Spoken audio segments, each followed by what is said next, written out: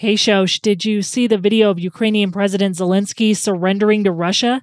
What? Oh, wait, I don't follow foreign policy very well, but how did I miss that? Oh, because it was a deep fake. Hang on, I'm watching this right now.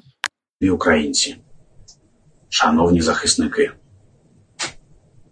бути президентом виявилося не так вже й легко. Yeah, it looks pretty real. That's not great. But at least can we do one of Putin surrendering to SpongeBob? We should totally do that. I love that. But, some hackers published that fake video on a Ukrainian TV station's website.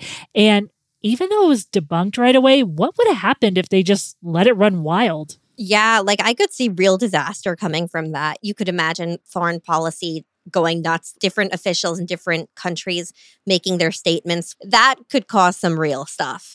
Thanks for freaking me out to start the show. I really appreciate that, Kelly. Aw, don't be mad at me. Here, let's bring in our fun theme music to make you feel better, and I'll give you some more lighthearted fake news stories because, after all, today's episode's called Where's the Lie? I don't know what's real anymore, but I love the simulation.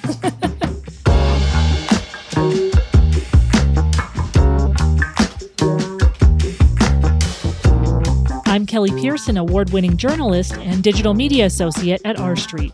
I'm Shoshana Weissman, director of digital media at R Street and also maybe living in the simulation. And this is Red Tape. All right, Shosh, feeling better now that the theme music has played? No, I'll never feel good again. Thanks so much, Kelly. Oh, hang on for the rest of this podcast. Okay, so let's go into some other stories.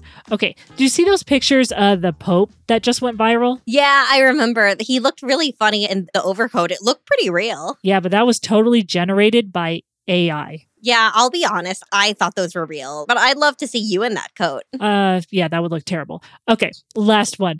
Speaking of AI, there was another hoax.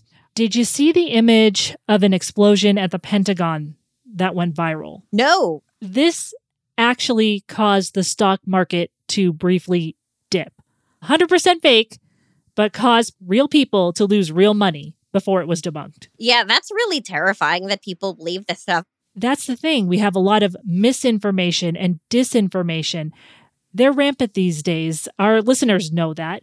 But we have some really great people here at R Street who are tackling this critical issue of understanding fake news. First, I'm going to be speaking with Matt Germer on election misinformation. If you think you've heard everything about this topic ever, you actually really haven't. Matt's our resident elections fellow for the governance program at R Street, and he's an expert on a lot of legislative matters, including election laws and how elections happen in various states. But he has such a unique take on things. What he says is going to surprise you. I doubt he could surprise me, but I think he'll surprise listeners. Most people who hear about election policy are listening to people who are yelling and flipping out, and he's pretty mild. Who else are you speaking with? I'll also be speaking with Stacey McKenna on the overdose crisis and the kinds of misinformation surrounding that issue. Stacey's R Street's resident senior fellow for integrated harm reduction, and she'll be talking about one big story that shows how misinformation's hurting our efforts to help people struggling with addiction. And she's not talking from just like an academic perspective.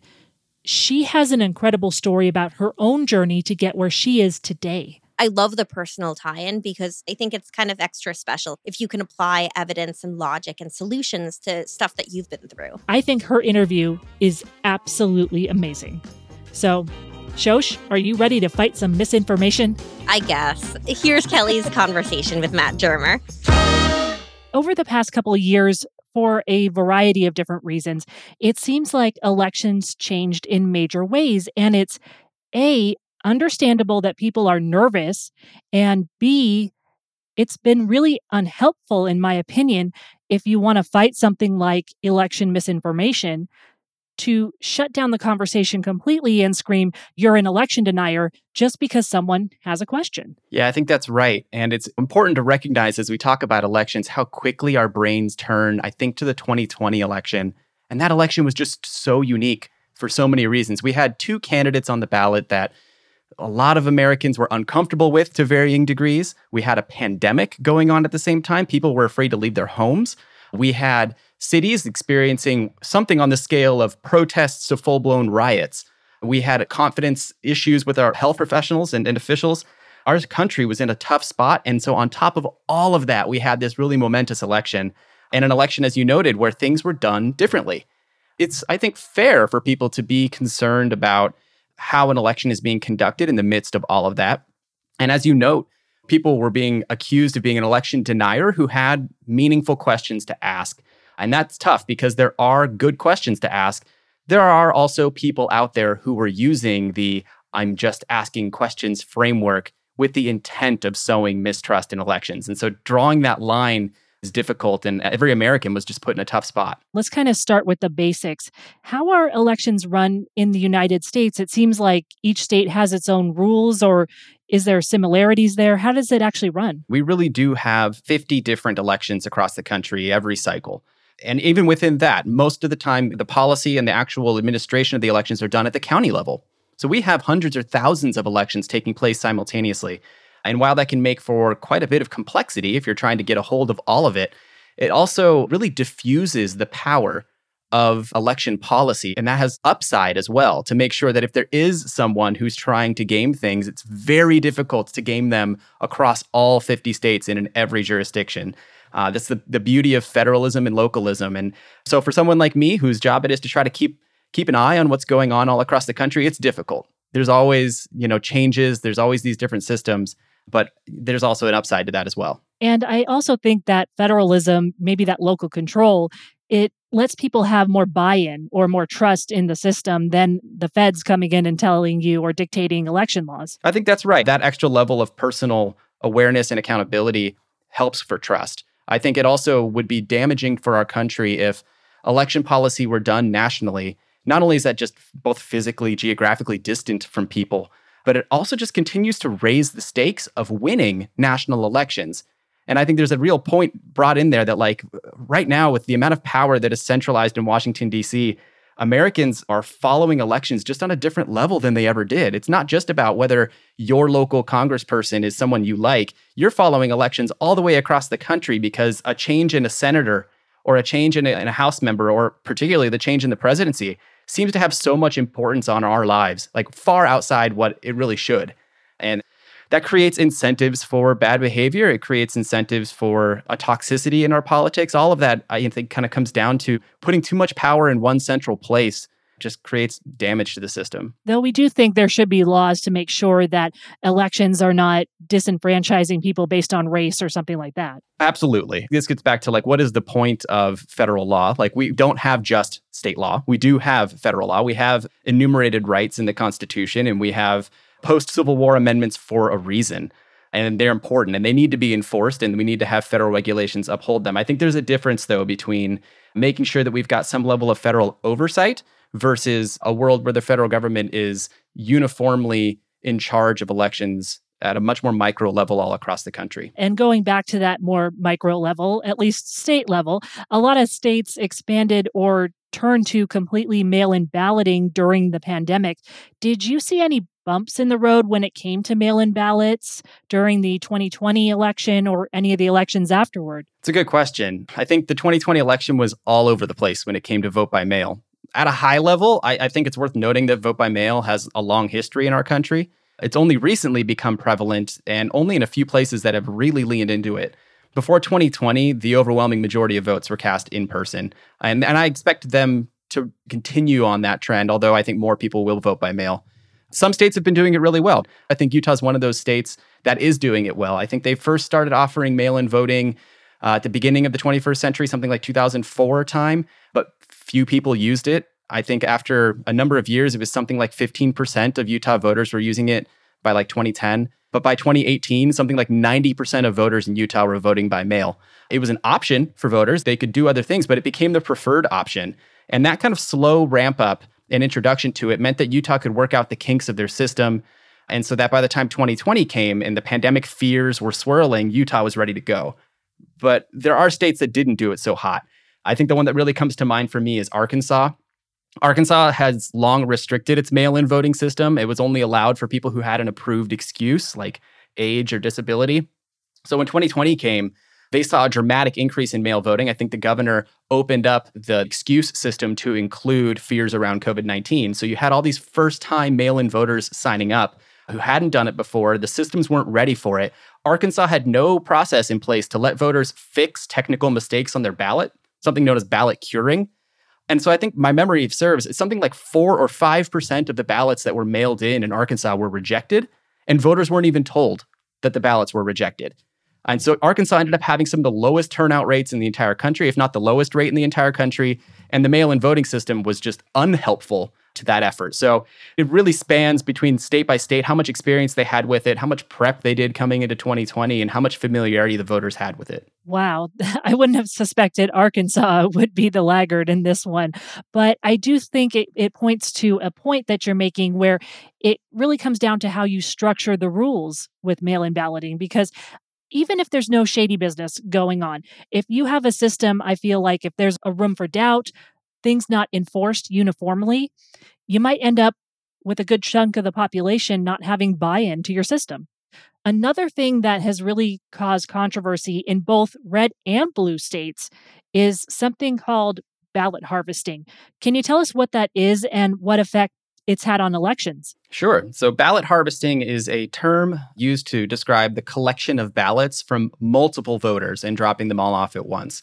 I think at a high level, this is the first time you're grappling with the issue. It sounds fine. You might think, hey, I'm going to go turn my ballot in. You want me to take yours too? And I think there's a well-meaning version of that practice. It's also not hard to imagine a few other versions, like a campaign's get out the vote staffer knocking on doors in targeted neighborhoods to remind them, hey, vote for so-and-so. And if you already have, I'd be happy to drop your ballot off for you. That kind of thing starts to get a little, not that it's illegal, but it just feels a little different. And then there starts to become these questions around chain of custody, right? Like, what happens if you hand your ballot to that person? How much can you trust them to actually go drop it off? Particularly because they might be presenting themselves as a supporter of a campaign you like, but you don't know. And you don't know that they're not going to walk through the whole neighborhood and get rid of them. We do have some safeguards in a lot of states in place that, like, if turnout is abnormally high in a neighborhood, higher than it should be, that could flag a reason for a more detailed audit. These are all kind of post hoc ways to try to guard against it. So ballot harvesting, I tend to look disfavorably upon. I think for the most part, maybe with the exception of close family members or roommates or friends or a caretaker, where you're really helping someone who's having a hard time getting their ballot turned in, that there are reasons to drop them off. But I've become a big fan of places that have put in limits on how many ballots you're able to drop off. Instead of collecting your entire neighborhood, you're turning in for a couple of key people in your life. There's actually a great story about ballot harvesting that has been used nefariously. I think it comes from the state I live in now in North Carolina. A few years ago, I think it was 2018 election, one of the congressional districts had a pretty substantial election fraud ballot harvesting case go through. I believe it was the Republican candidate Harris, who was paying a gentleman to effectively ballot harvest. It started by just passing out voter absentee registration forms, and over time escalated to collecting and perhaps even filling out ballots on behalf of other people. And at the end of the day, they held another election to make up for it because it was just such a problem. They couldn't set aside the ballots or figure out exactly which ones to quarantine. And so they held a fresh election again. So it does happen. Yeah, that was a very famous case. And I'm glad you brought that up. I remember looking at a state legislative session, won't say which state it is, but they were talking about whether they should allow ballot harvesting or not. And both the Republicans and Democrats had come to an agreement that they weren't going to do that because there's nothing inherently nefarious about ballot harvesting. But there have been cases like the one you talked about that doesn't inspire confidence in the election system. But it's not just ballot harvesting that makes people raise their eyebrows. Last year in Pennsylvania, you have a former U.S. congressman. His name's Michael Ozzie Myers. So Michael Myers, he was convicted along with a couple of judges of inflating the vote totals in the Philadelphia area. So those things do exist. The question I would ask you is really how common is election shenanigans in the United States? I think looking at a 30,000 foot level, it's very uncommon. It does happen, as you've pointed out, and we have cases in Pennsylvania that you pointed out. I brought up the North Carolina ballot harvesting. I mean, North Carolina's got other examples. I think they had a small town in the Smoky Mountains where a candidate would win with like 15 votes. So it became this question of folks who had a vacation home there registering to vote in that county and participating. We have these examples of folks finding loopholes or opportunities in the system and taking advantage of them. I mean, it is a how are we going to slice the pie? One person wins kind of system. And so the incentives to cheat are there, and there will be people who will act on those incentives. And that's why we have rules, and it's why those rules should be and must be rigorously enforced. But it also creates a little bit of a double-edged sword when it comes to discussing voter fraud, because we should know when a bad guy was caught trying to do bad guy things. That's just healthy for our public, and it shows that our enforcement system is working. But on the other hand, considering our partisan environment and just our political environment generally, it also makes people wonder, well, wait, was this the only instance? How many more instances are out there that aren't being caught? The research doesn't back that up. There are a lot of institutional safeguards in place for checking our elections. We do have audits across the country. We have recount procedures. We have requirements that members of both parties be present when picking up ballots from drop boxes. We do what we can to put procedures in place to ensure trust. So when people get caught, it should be a sign that the system is working. But I can also see the incentives to cheat are high. And because of that, we need to be scrupulous in the way that we enforce those rules. Absolutely. And this is also not popular to say in some circles, but there are legal ways to challenge an election if you think something's not right. And former Senator Joe Lieberman, he talked about the lawsuits President Trump filed in 2020. He was speaking last year on the show Inside Sources with Boyd Matheson on KSL News Radio out here in Salt Lake City. And Boyd is a great friend to our street. We're going to play what Senator Lieberman said about challenging an election, and I'd love to get your take. Of course, the 2020 election, which President Trump felt was decided as a result of fraud. And he did what Americans should do. He filed a lot of lawsuits, over 50, as I recall. And in each case, judges of all sorts of different backgrounds, ideologically, politically, ruled against him. Well, that's time to stop it. Look, I went through that myself in 2000, and the ultimate decision of the U.S. Supreme Court in Bush v. Gore, Al Gore and I thought was profoundly wrong. And yet, and I give Al Gore the most credit, because some people were arguing, well, the Supreme Court decision really allows us to go back to the Florida Supreme Court and appeal. And it was mid-December 2000, and Al Gore, late at night, because the decision came down late, decided we have to end it now. It's just totally unfair, but for the good of the country, because we're just weeks away from Inauguration Day, and we can't jeopardize the continuity of the American government. Yeah, I think former Senator Lieberman makes a good point here. They engaged in what was the most famous challenge of an election prior to 2020. And as it all came down to one state and one county in particular and how to count votes. And at the end of the day, I think to this day, Al Gore and Joe Lieberman both think that they actually won that election and that the U.S. Supreme Court was wrong. But they conceded. Gore famously gave a great concession speech, basically saying, I disagree with what the court said, but I will accept what the court said. And as Lieberman pointed out, that's what the rule of law means. It means that even if you don't like the outcome, you need to accept the outcome. Fight like hell, but know when to call it quits and to be able to just dust yourself off and fight again another day. I think there is a distinction that's probably worth pointing out, that Gore and Lieberman's case is different from the Trump cases in that there wasn't too much dispute over evidence in the Gore and Lieberman cases. We knew the circumstances around the ballots. There was a question around uniformity of the law as it was being applied in different counties in Florida. We had meaningful arguments on both sides that ultimately was resolved at the highest court in the land. Trump's cases were largely frivolous. They were based on specious evidence, if it even existed at all. And it's why very few of them even made it past the earliest phases of a trial. And it's what makes the Trump cases so much more frustrating, because to compare them to the Gore-Lieberman situation, where you had the best attorneys in the land duking it out in courtrooms, working their way up ultimately into the Supreme Court, the Trump cases just weren't the same. I mean, we had certain instances that are probably worth pointing out, like Pennsylvania made changes to their law.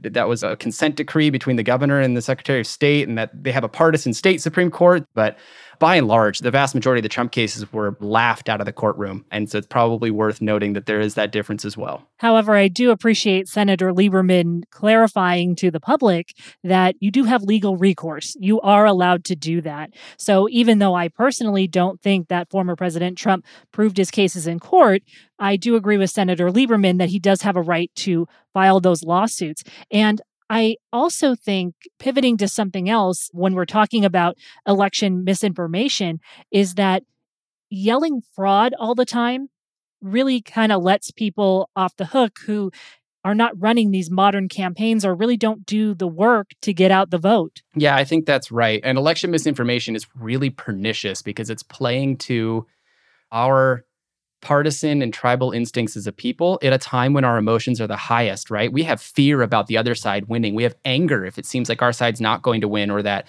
our lives might change in a way that we don't like. And an election-related, not just misinformation, and there's probably a distinction to be made here too. I apologize, I'm a nerd, so I'm going to go ahead and get nerdy on definitions. It's all right. There's a difference between misinformation and disinformation. Misinformation, you could largely think of it as just wrong information. Disinformation comes with an element of intent. I'm sharing this wrong information in order to generate some kind of response from people, whether that's to tell them, hey, the election date has actually moved. Turn in your ballot next week. That kind of thing that's done to cause chaos is another level of wrong in this system. But it does happen. I mean, in 2020, we had all sorts of examples of misinformation and disinformation happening. On the disinformation level, we saw foreign actors monkeying in our elections. The Russians were posting flagrantly false news stories on social media, not caring that they were false because they were just trying to sow discord. The Iranians were posing as American paramilitary members and sending threatening messages to people telling them not to vote. The Chinese became famous for creating fake accounts on social media and distributing misleading or false stories to make the US seem incompetent or to make our election system seem untrustworthy. And federal authorities tried flagging a lot of the content. There's good questions to ask about how much the federal authorities should be working hand in glove with social media. But I think even at some level, shooting it over to social media saying, hey, this account is a fake Chinese account trying to promote a false narrative. Just want to let you know in case this violates your terms of service is maybe a healthy practice. Again, we could get into the details of exactly where the boundary should lie on that. But we did see foreign actors, but we also saw just misinformation spreading in the United States. And the example of that sticks out to me is something that became known as Sharpiegate in Arizona in 2020. There were claims that some polling places were giving voters Sharpies to fill out their ballots, that the Sharpies were bleeding through the ballots, and that those ballots were then being thrown out, and that this was being done intentionally in certain jurisdictions to invalidate Republican votes. The truth of it, as the Arizona election officials tried to communicate, they're just behind, right? You can't always keep up with the tide. But they were trying to communicate that Sharpies were commonly used because they actually were preferred to regular pens. They didn't smudge as easily. The ballots were designed recognizing that there might be bleed through, so the machines were calibrated in a way to make sure the votes were counted properly. But it didn't really matter. The bad story was out there, and then it continued to spread, and people started sharing screenshots of a ballot tracking page on Arizona's website that said that a vote was canceled. And then they blamed the Sharpies and said, look, I voted by Sharpie, and now my ballot doesn't count.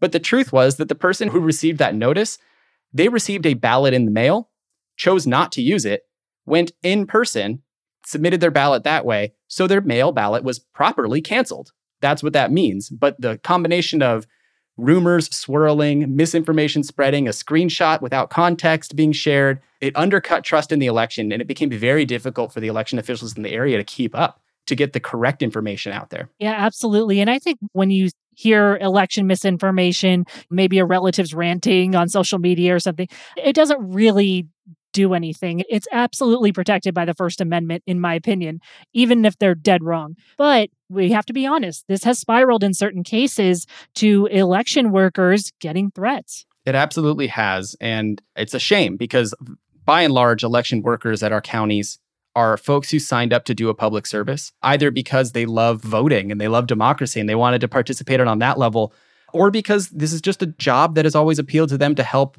be a neutral arbiter of our election system. These are folks that should not be receiving death. I mean, no one should be receiving death threats, but these of all people should not be receiving death threats. They're performing a vital public service, and they're doing it as best they possibly can. Yeah, I will end with this, though. As far as the election counting going super long, someone had tweeted, our elections are now becoming like Hanukkah. 8 crazy nights of ballot returns. Yeah, it's become a real thing. And I'm very grateful at the moment that a number of states that are awful at producing quick results, California chiefly among them, don't matter to the national political narrative, but heaven help us if they ever do. Like, we might be waiting around for 2 weeks for California to count their votes if they actually turn into a swing state. We need to write these things before those states matter, because we never really know what state's next. Who would have thought that Georgia or Arizona was going to be the next frontier 10 years ago as these election laws are being written? you always got to be prepared for political swings you don't see coming.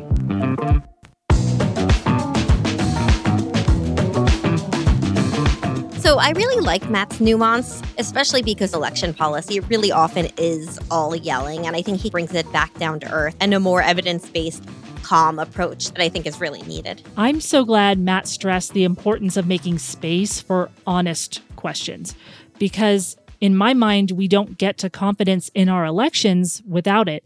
And I remember when I moved to Utah, I was able to ask questions of one of the elections officers here, and he took me step by step on how Utah does elections.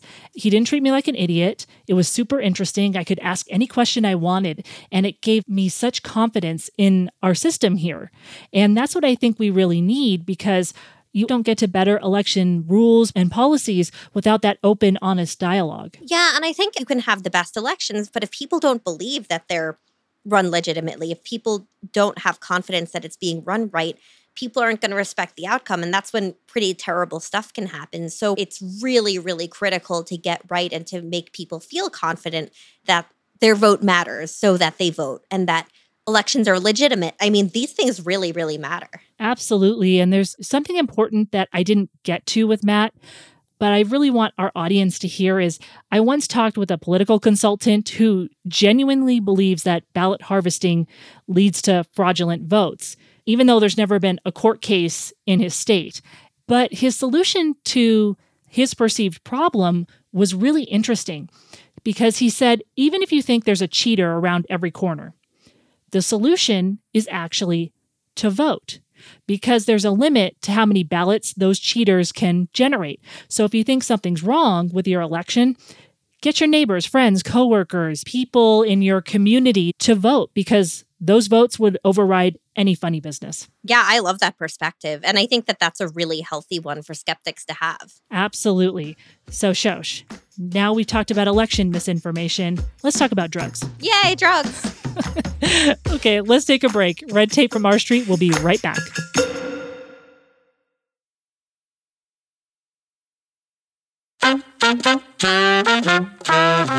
Welcome back. So, Kelli, why did you want to bring on Stacey McKenna as the second guest for this episode? I'm not sure I really associate drugs with misinformation. Yeah, it's a little out of the box, but stick with me for a second. I remember all the anti-smoking campaigns in my childhood. I went to every DARE assembly and activity. Yeah, I didn't have that in my school. I remember the t-shirts, like Hot Topic has DARE t-shirts. But what is it? What does it stand for? So it's an acronym that stands for Drug Abuse Resistance Education. And what would happen is the police would come to our school talking about how we shouldn't use drugs. And this is an elementary school in a safe, low crime area. So it was quite a thing to have cops show up to your playground, right? It was just very, very bizarre. But by the time I got to high school, it was pretty obvious kids were using drugs.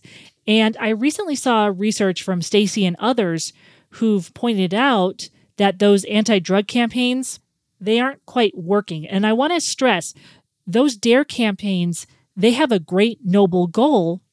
They're trying to get kids not to use drugs. That's a good thing. But it's fear-based campaigns like DARE that don't work. It's misinformation that we're spending a boatload of money on. Yeah, and communication matters. You got to know what your audience is going to respond well to, and they should be using evidence-based campaigns that have good outcomes. You're telling people the worst possible scenario to get them to stop. And it might have worked on a couple of kids, but the research isn't quite there, and it's making the goal of getting people off drugs that much harder. I remember when I was 19 and I was drunk, as I did from time to time. I had a cigarette and I'm like, I don't get it. So it kind of took away the fear around it for me. But it's kind of funny to think that like somewhere in my subconscious, I was like terribly afraid of it. And that's not a great way either to set up kids. So you want to make clear consequences, but you also don't want to implant these super deep fears that then they're like, oh, this isn't so bad. Because then some kid's going to try something and they'll be fine, and then they'll not actually pay attention to your messaging. We want to keep you off that stuff. And we got to do it not by fear-based messaging, but by changing the conversation. So here's my conversation with Stacey McKenna. I think as we start, we have to really address that. There are some large, high-profile cities that are going through spikes in crime, and a lot of people attribute that to those cities' tolerance of illicit drugs. I can remember walking through San Francisco's Union Square, and just the changes in those neighborhoods and cities doesn't seem like it's for the better. Even one time, my husband and I saw people shooting up in the street. There are a couple of things that I think need to be addressed when we think about this and talk about this. One is that in cities like San Francisco in particular, what we've also seen is a massive growth in recent years in wealth inequalities, right? So when people can't afford to have homes in a city that maybe they've been living in for decades, all of a sudden, where do they end up, right? They end up unhoused. And what does that mean? That generally, especially in an urban environment, puts them in the public eye. So if it's a person who's using drugs who no longer has a home, they're probably going to use drugs in a place where you can see them. Why do people use drugs? Oh, man. Why do people drink? Because it's social and it's, great. I mean, so I think any explanation, any reason you can come up with for a reason someone might drink alcohol is going to be the same type of reason you're going to see for most licit or illicit drug use, right? So some people use because it's fun and they just enjoy altering their consciousness. Some people use because they are using some sort of coping mechanism to deal with psychological trauma. Some people are using it really functionally, right? So I spent a long time studying methamphetamine use, and I used meth for a long time. And one of the underlying motivating factors when I first started was I wanted to continue being a straight A student while riding horses 40 hours a week. I'm pretty introverted and shy, but I also wanted a normal teenage social life to go out and about and feel confident. I also had an eating disorder that I had been grappling with. Meth was great. Didn't have to eat, didn't have to sleep. And it made me want to go out there and be social. So it was folks a lot of the time who had, one had started when she was driving trucks for a living. They needed to stay awake and alert to work long hours. And if we think about I could get into the history of meth forever, but we've used it historically for very functional purposes. Opioids, folks might have other reasons for using. Sometimes it starts from chronic pain. We saw a lot of that with the rise in the aughts, I guess, around OxyContin. But with drugs, whether they're legal or illegal, we see a number of different reasons, from straight up recreation to emotional coping to really, really functional use. You have just an incredible story and just an incredible perspective that you can bring to this. And it does make me think that you can misuse legal drugs just as much as illicit. Yeah, absolutely. There are definitely people who misuse alcohol. I recently saw a story that was starting to question the actual safety of constant caffeine consumption. And I didn't read the whole thing, so I can't speak to whether there really are health-related issues associated with that. But I think the flip side is that there are also people who use illicit drugs in ways that we wouldn't describe as problematic or chaotic or disordered if the drugs were not illegal. That is an excellent point to make, and something that people should really think about and take to heart when we're talking about drug policy. And this episode is a lot about lies and misrepresentations around the topic of drugs, because there's a lot. We could go on for days probably on this. But let's kind of narrow our focus right now and start with fentanyl. It does seem like it's mentioned daily as the main driver of overdoses. What actually is the drug and how are people using it? What's the real story here? Yeah, so fentanyl is a synthetic opioid. So what we're usually accustomed to thinking about in terms of opiate drugs are things like heroin or morphine. Heroin is an opiate, which means it's derived from natural substances. It's derived originally from the poppy. Fentanyl is completely synthetic. So from start to finish, it's lab produced. It's a Schedule II substance under the Controlled Substances Act when it's legal. So that means that it's considered to have a high potential for abuse, but that it also has a well-accepted medical use. So when I got my wisdom teeth pulled out, they gave me fentanyl. And a lot of us have probably had fentanyl in some shape or form. Actually, when I had my son, one of the drugs they gave me was fentanyl. My epidural failed, actually. And when they said that they were going to use fentanyl, in my mind, I went, oh my God, because I'd heard all of the news stories, right? So I had this news anxiety. And like you said, actually has legitimate uses. Yep, very legitimate uses. So it's an analgesic and it works great. But obviously in those cases, it's being administered in a very controlled manner, right? People are taking a good look at dosing. They also know exactly what they're administering. They have a controlled pharmaceutical supply that was tested, that was approved by the FDA. So that makes a big difference. What folks are using in the street, and I think before I move on, the catch with fentanyl that has really raised so much attention is that fentanyl is substantially more potent than heroin. I want to say it's about 50 times more potent than heroin.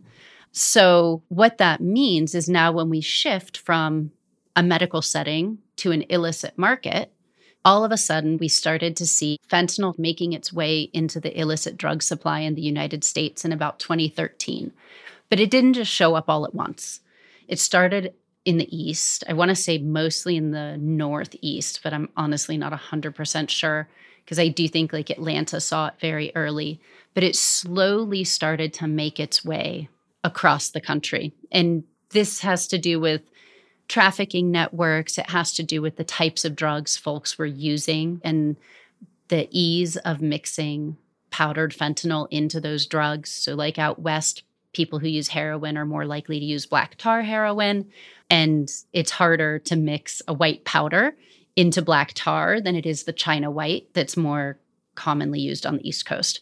But what started happening is fentanyl started making its way into the illicit supply because it's manufactured in labs and because it's all synthetic. It's much easier for folks in the illicit production side of things to make adaptations and adjustments. Oh, we closed down this lab. I'll just pop up another lab over here. Whereas in the context of working with something like heroin, where you need a poppy field to begin with, right? If you destroy that poppy field, even if they were to move to another area and try again, it's going to take a lot more time. So this shift to synthetic drugs has really allowed for, I guess, more innovation and creativity on the parts of the folks who are producing illicitly.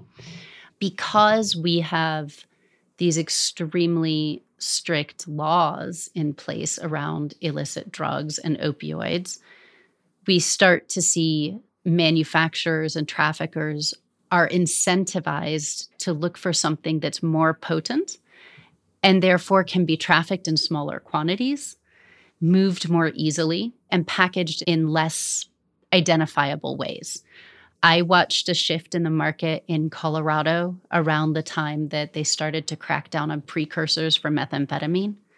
Backyard cooks couldn't get what they needed to cook anymore. So we started to see more and more crystal methamphetamine, which is much more potent.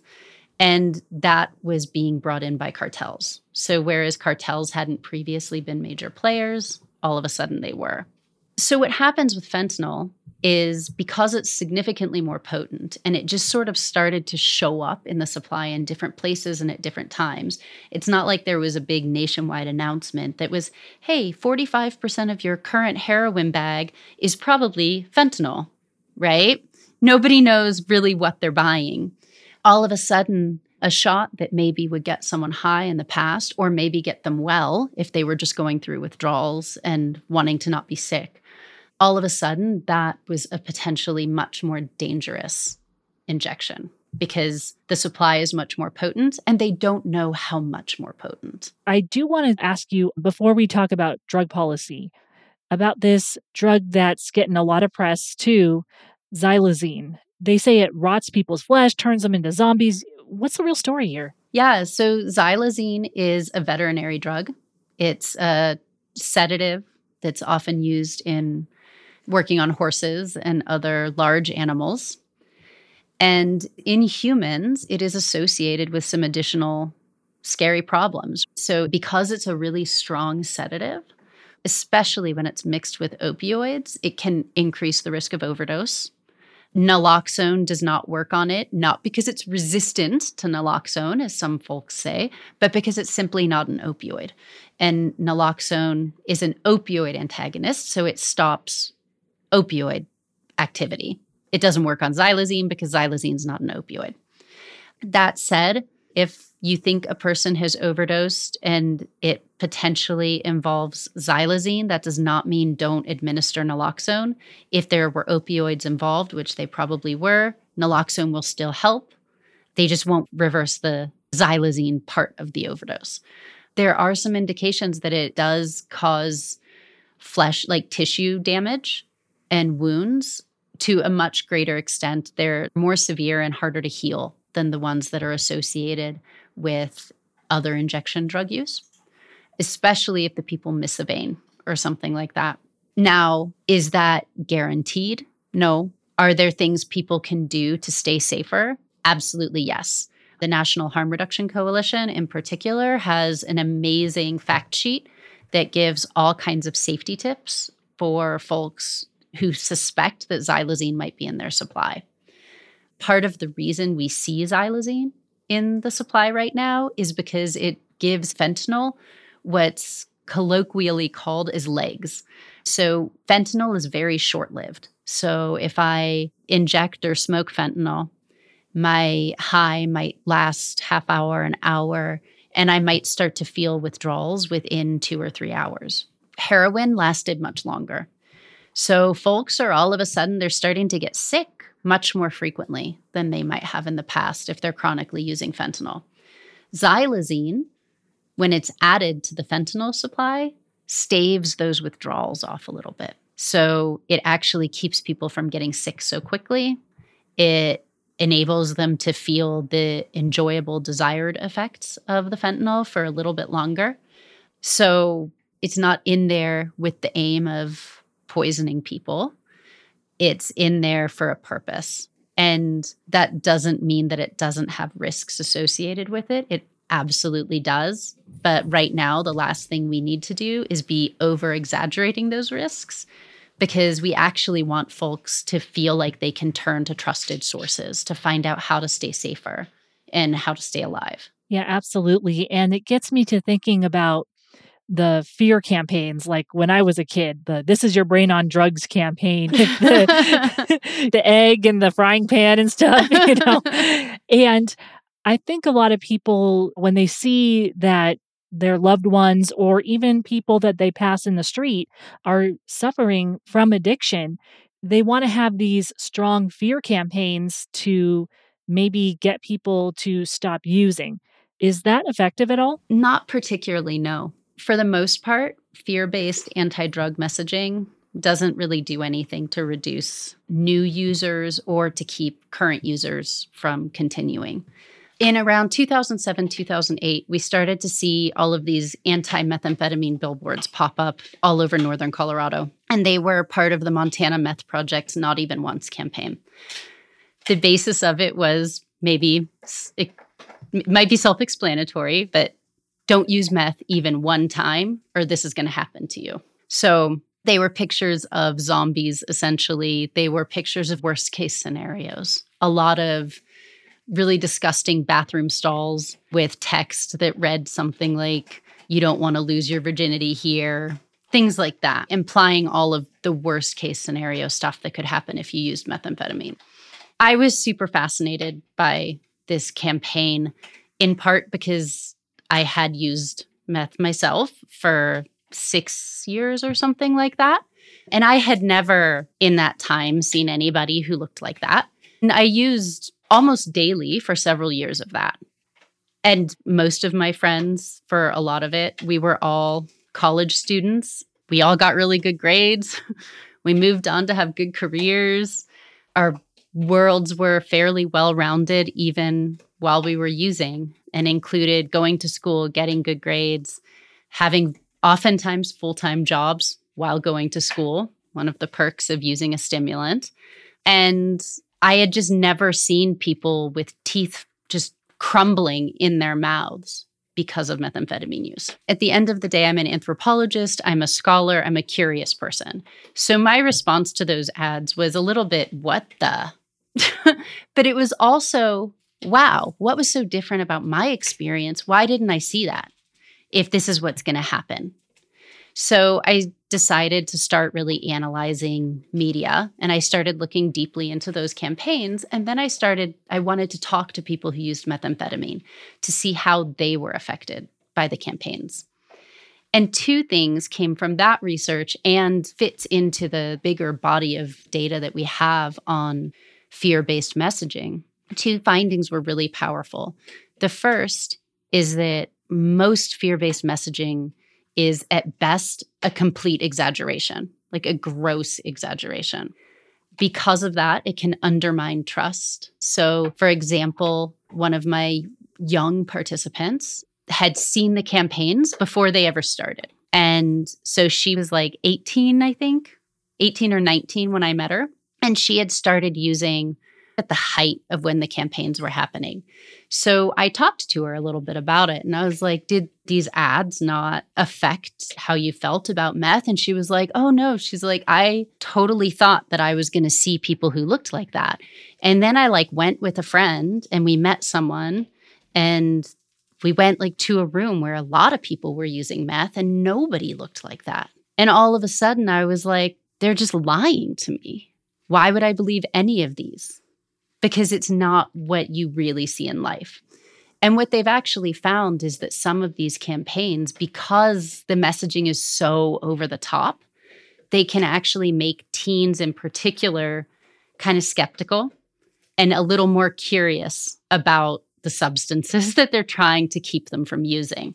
When they start to do quantitative studies, what they find is that in general, the campaigns don't really have much of any effect. They don't increase use, they don't decrease use. They just tend not to have an effect at a population level.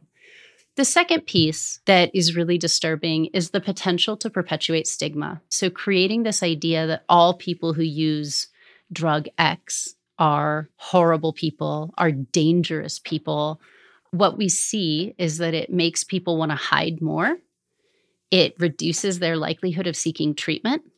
It reduces their ability or likelihood to reach out for other resources that might help keep them healthier, safer, and more stable members of our society. The minute we start to tell people you're not part of our society because we are making an assumption about you, not based on your actual behavior, but based on what we think that could mean, we're pushing them out of society and we are not really giving them space to participate and take care of themselves, even if they want to. I also want to touch on this idea that has been floating around, especially Twitter. I know Twitter isn't real life, but it can drive the conversation. And Twitter sometimes blames, or people who use Twitter, to be more accurate, blames harm reduction policies on our drug problem.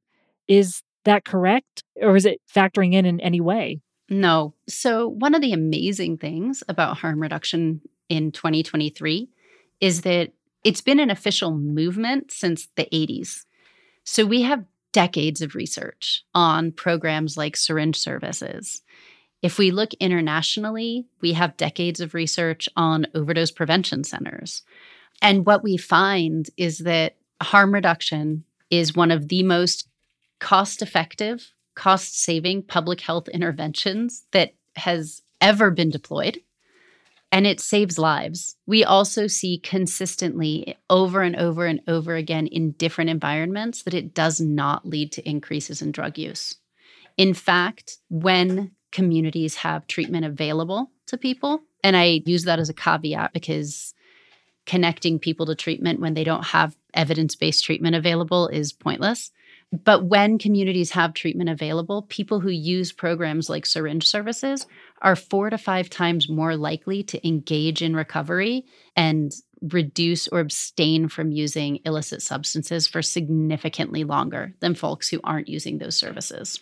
So harm reduction has the opposite effect of what a lot of folks think. And for those who may not remember, we talked about harm reduction with Mazen Saleh on an earlier podcast, but what is harm reduction? Simply put, harm reduction is a set of tools, interventions, information that help folks who are engaging in potentially risky behaviors protect themselves from those risks and empowers them to make more health positive decisions.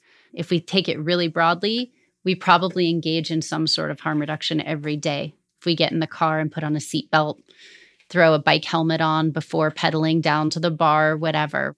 So it's a really familiar concept, but it's one that maybe people don't think about as applying to these other issues. So what do you say to people who maybe their neighborhoods have been upended by crime? How do you tell them, hey, look, we need to not buy into the lies, but instead work towards a better tomorrow, which might be different from what you think it is? I mean, the first thing I would say is, how is your community, your city, your neighborhood not meeting the needs of the people who live there? Because at the end of the day, if some of the people are having all of their needs met and then a huge proportion of the population is having none of their needs met, that's what seems to be driving a lot of the issues that often get blamed on drugs.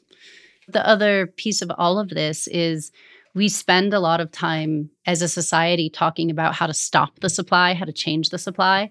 But the other piece of that is that right now, there are a lot of people who are struggling with substance abuse disorder. Not everyone who uses has it. Lots of people use recreationally or functionally, but that doesn't discount the fact that millions of people in the US do have a substance use disorder and are using in a way that is not good for their health, and oftentimes that they don't want to be using in that way. Either they want to find a way to manage their use or they do want to quit. But we have a really inadequate treatment infrastructure.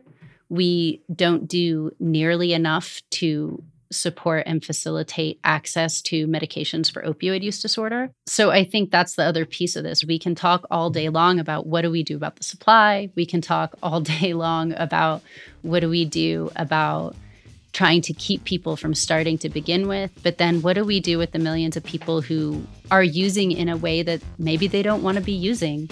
And we actually do have some evidence-based answers out there, especially when it comes to opioids. And we need to make it more available. Yeah, and stop the fear and shame, definitely. And stop the fear and shame, 100%.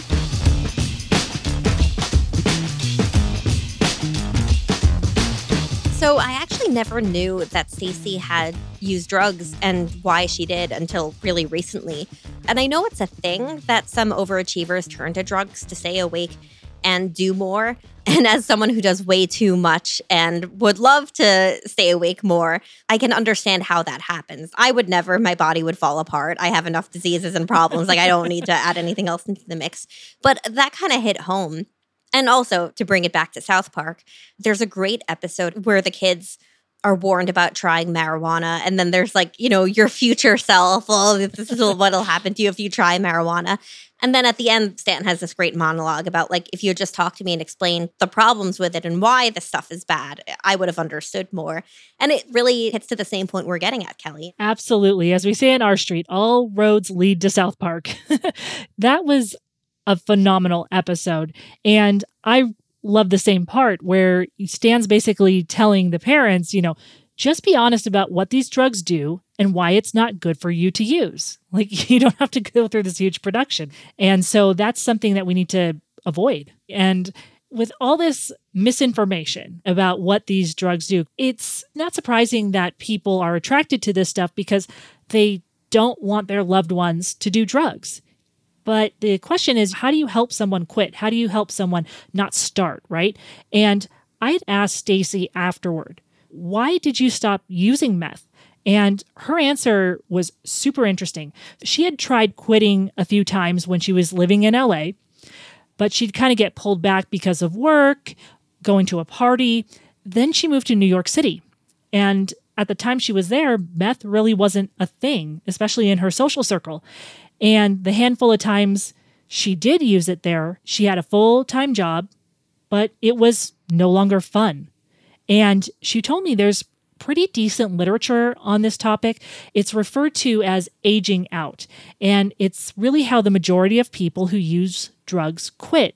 They have other life priorities and obligations. They start to take precedent. You have a different social network, geographic changes, a support system. That can make people quit. Also, other people who have struggled with addiction before have said, I had an addictive personality, so I started to get addicted to something else, just something healthier, like exercise. And all this to say is that if we want to help people who are struggling with things like fentanyl or who are interested in xylazine or, why is this in the drug supply? We have to be honest and look at what works and use those tools, not ones that are ineffective. Yeah, I don't think I could say it better myself. Well, we survived the DARE assembly, and we made it to the end of the episode. Show. Do you feel more informed on what we can do about misinformation and fake news? Yeah, I like thinking about the election angle and the drug angle because I think they're both really unique angles that people aren't always thinking about with misinformation. So I really liked it. What's on the next episode? We're going to go in a completely different direction because on the next episode, I'm going to be speaking with you because it's all about one of your favorite laws, Section 230. It might be my favorite law. How weird is that? Well, knowing you for as long as I have now, I'm not weirded out. But maybe like the first time I saw your tweets, I was a little bit like, what is this? It takes time to get used to me. But I'm just honored to be able to be your co-host and your guest on the next show. I know, I'm super excited. And for those of you who aren't policy nerds like us, Section 230 is really kind of why we have the internet. I'll also be speaking with Josh Withrow. He's a resident senior fellow at R Street who focuses on technology and innovation, and we're going to be talking about how to protect kids online. Oh, that sounds like fun, or at least my kind of fun, which is not fun for a lot of people. Until next time. Until next time. See you then, Shosh. Red Tape is produced by R Street in partnership with Pod People. To learn more about the work we're doing at R Street, follow us on LinkedIn and on Twitter. And our Twitter is @RSI. And for more resources and information on the topics we explored today, you can check out rstreet.org. Also, if you've enjoyed listening to today's episode, the best thing you can do is share Red Tape with a friend or an enemy. And if you're an overachiever, please leave a glowing review and rate us on Apple Podcasts, Spotify, or wherever you listen to podcasts. It really does help us introduce the show to new listeners. I'm Shoshana Weissman. I'm Kelli Pierce. Thanks for listening. Pod People.